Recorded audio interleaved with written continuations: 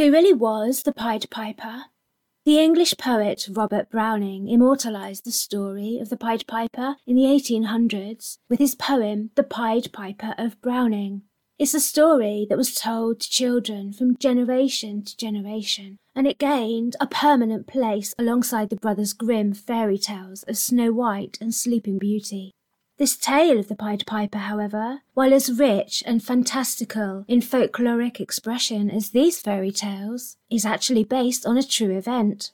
It took place in the small rural town of Brunswick, in the county of Hamelin, near Hanover in Germany. The year was 1284 AD, and the event was recorded in the official town records and later memorialised in a stained glass window of the church there.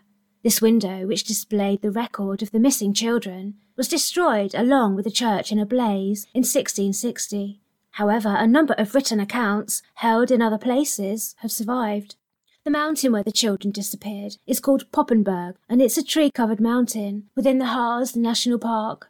Inside the park there are hidden villages with quaint timber-framed homes, old castles, and closed-down mines. The story of the Pied Piper goes that in the village a plague of rats descended.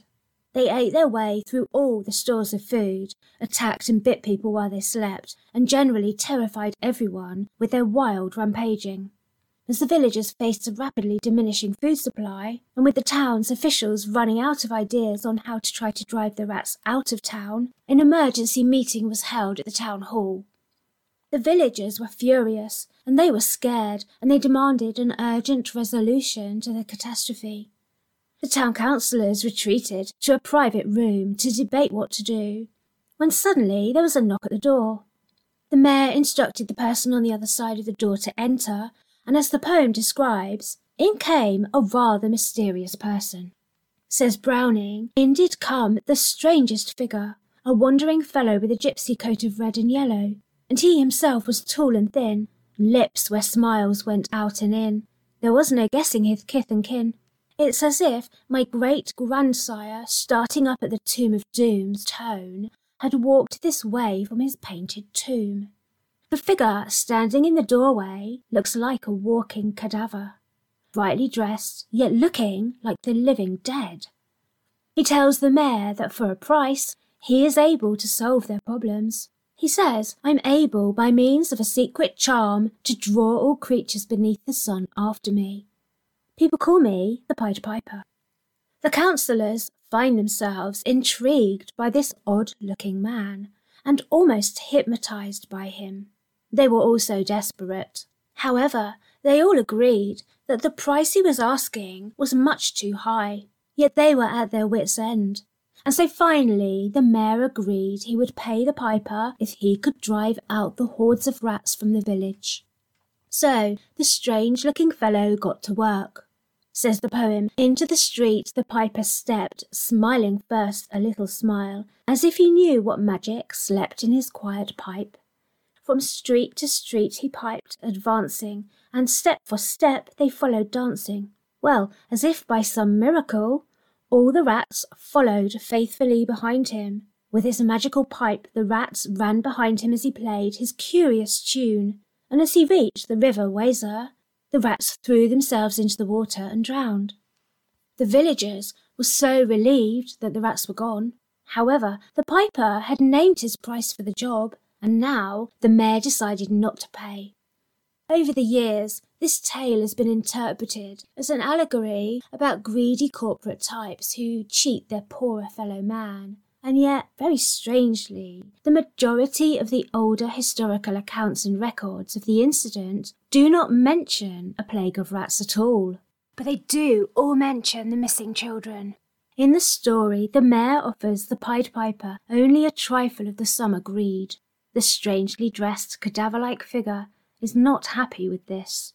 He tells the mayor threateningly, "Folks who put me in a passion may find me pipe to another fashion." It's a very dangerous threat, and yet the mayor does not understand what the piper means by it, until he demonstrates. The piper begins to play his pipe once more, but this time it's not the rats who follow him as he plays his mystical tune, it's all the village children who are following blindly behind him, just like the rats did. as though hypnotized by his music, as though they have no power to resist him. The children follow the piper unfalteringly, all of them following him in unison, forming a long procession behind his bright coattails as he leads them out of the village and into the forest.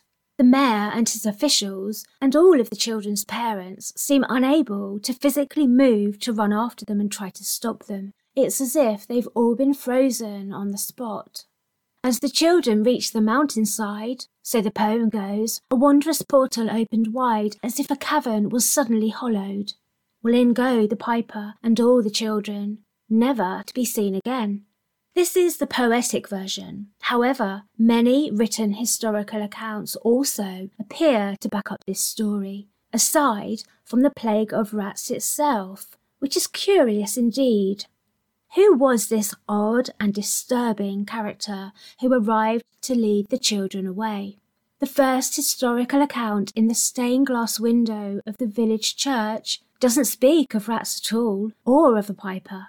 After this, probably the earliest known written record is that found in the Declan Lude of Hamlin's chorus book, written in the late 1380s, in which there is an account in Latin by an eyewitness to the event. However, we do not meet the Pied Piper until the Leuenberg manuscript from the 1440s, which says, in 1284 on June the 26th, by a piper clothed in many colours, 130 children were seduced and lost near the hillside.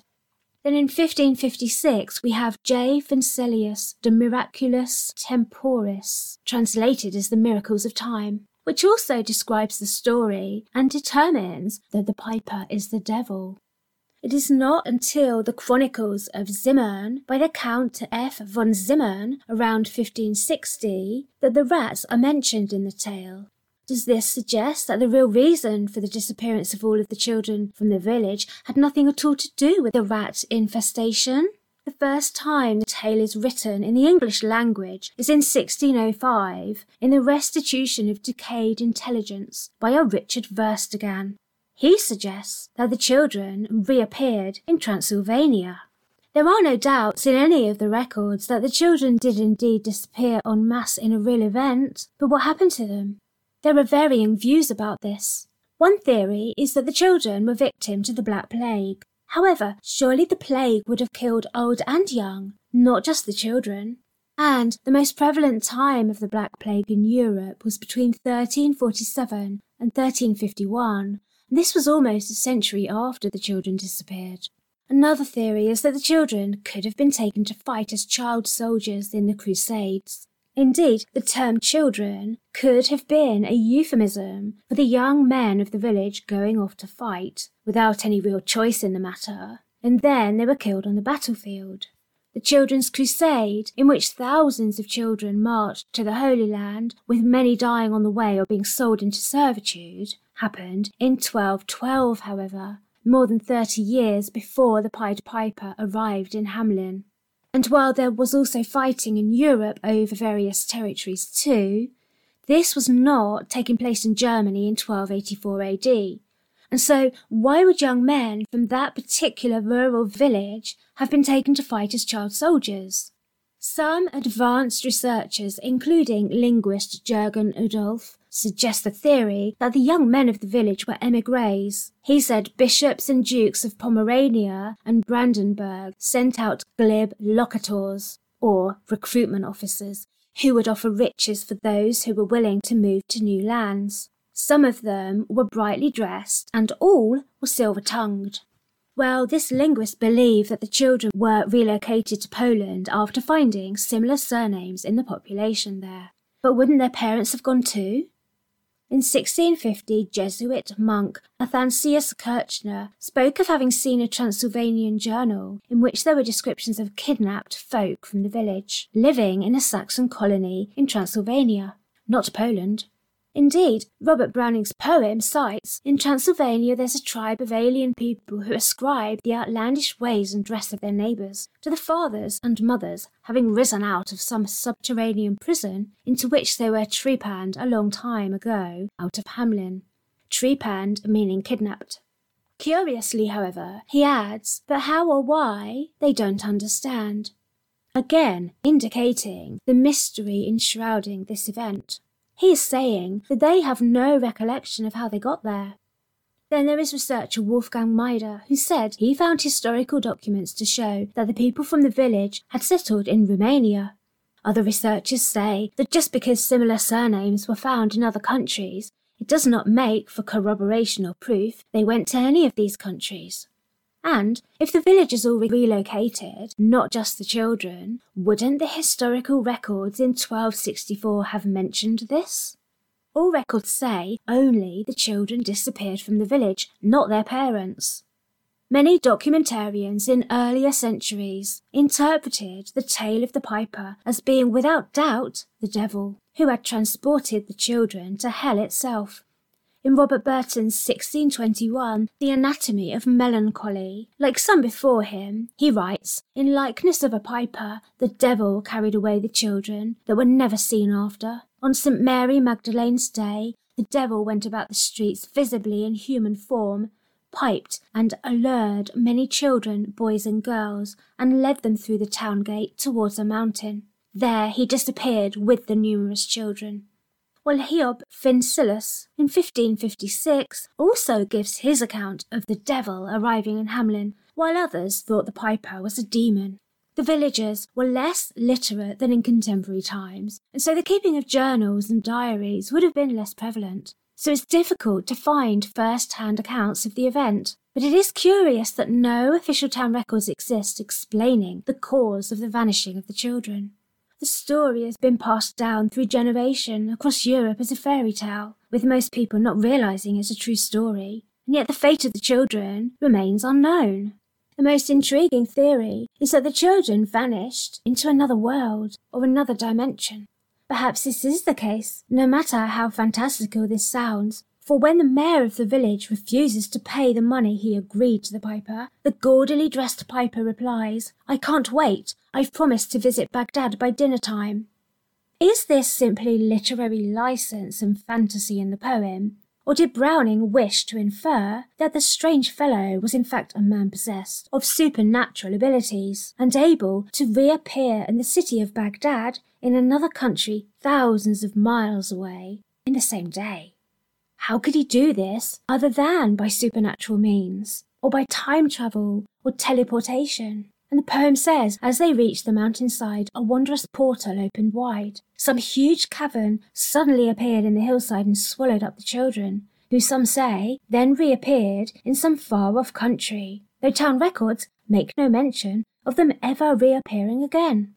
The translation of the words in the historical town records state that the piper took the children to the place of execution, which have led some historians to state that the children were ritually sacrificed to the devil. However, the term place of execution more rationally could be explained as the spot or the place in which the event or action took place, that being their abduction, rather than that they were literally killed by execution. Well, interestingly, the instrument which the Pied Piper played is one of the world's first musical instruments, and it became known as the flute. The ancient Etruscans would use their flutes to lure wild boars into traps. Ovid wrote in Metamorphoses of Pan, the horned god of the forests, who sat beside the river fashioning reeds from the riverbank to make a musical instrument. Pan is depicted with the upper body of a human, but the lower body of a goat, and a goat's head with horns on its head. Being the guardian of the forest, his reputation was that he would cause terror in the woods to unsuspecting travellers who ventured into his domain. Some biblical scholars say this goat man was produced by the fallen angels who procreated with women and produced hideous, contorted creatures with supernatural powers. Could the Pied Piper have been one of these? And yet, in appearance, the piper looked more like a ghost or a zombie. It was as though he had risen up from the grave and come back to life. So who was this walking dead figure? And where did he take the children?